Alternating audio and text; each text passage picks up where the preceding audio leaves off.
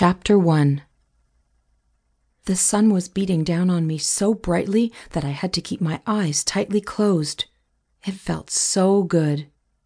I was like a cat basking in the sun, drinking in the warmth, letting it soak in and fill me up. I could lie here all day. Soft sand under me, the sound of the ocean in my ears. All I needed was for the breeze to be a little bit stronger. The warmth was building and becoming too hot. The smell of the ocean was changing. Had somebody started a bonfire on the beach? Why would they do that on such a beautiful sunny day? The smell of the fire got stronger and stronger until it wasn't just in my nose. I could almost taste the smoke, and I sat bolt upright in bed. The beach was gone, but the smell remained. I looked around, trying to make sense of my surroundings.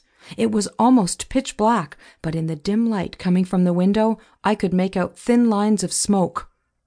Smoke! That meant there was a fire! I tried to jump out of bed, but my feet got tangled in the covers and I tumbled to the floor, the wind knocked out of me.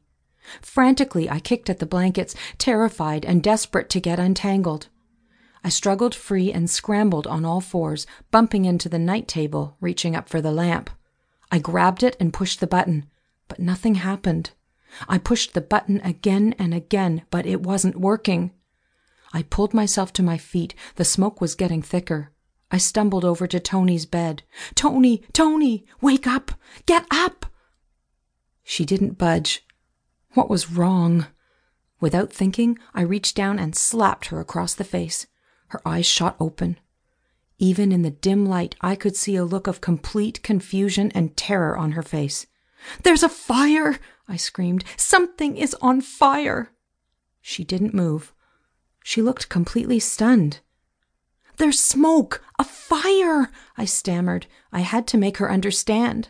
Suddenly, the look of confusion changed to panic. She was like a wild animal clutching at me, flailing her arms. I stepped back, afraid she was going to hit me. Instead, she grabbed my nightgown and held on.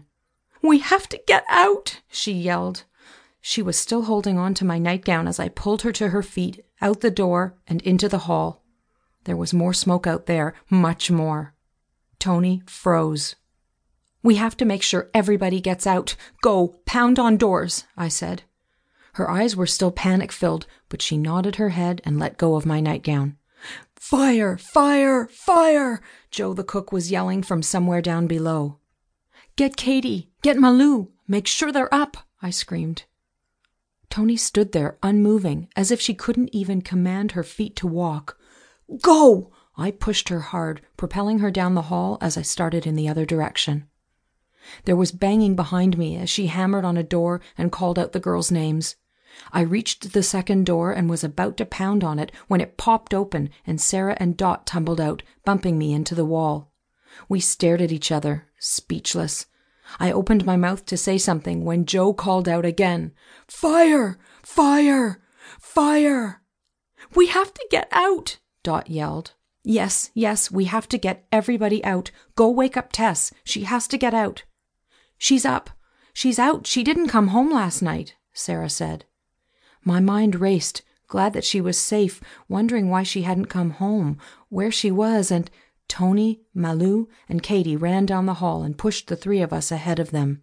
We stumbled down the stairs, bare feet pounding against the wood. It was almost pitch dark in the windowless stairwell, but we had walked up and down the stairs so many times over the years that we didn't need light to find our way.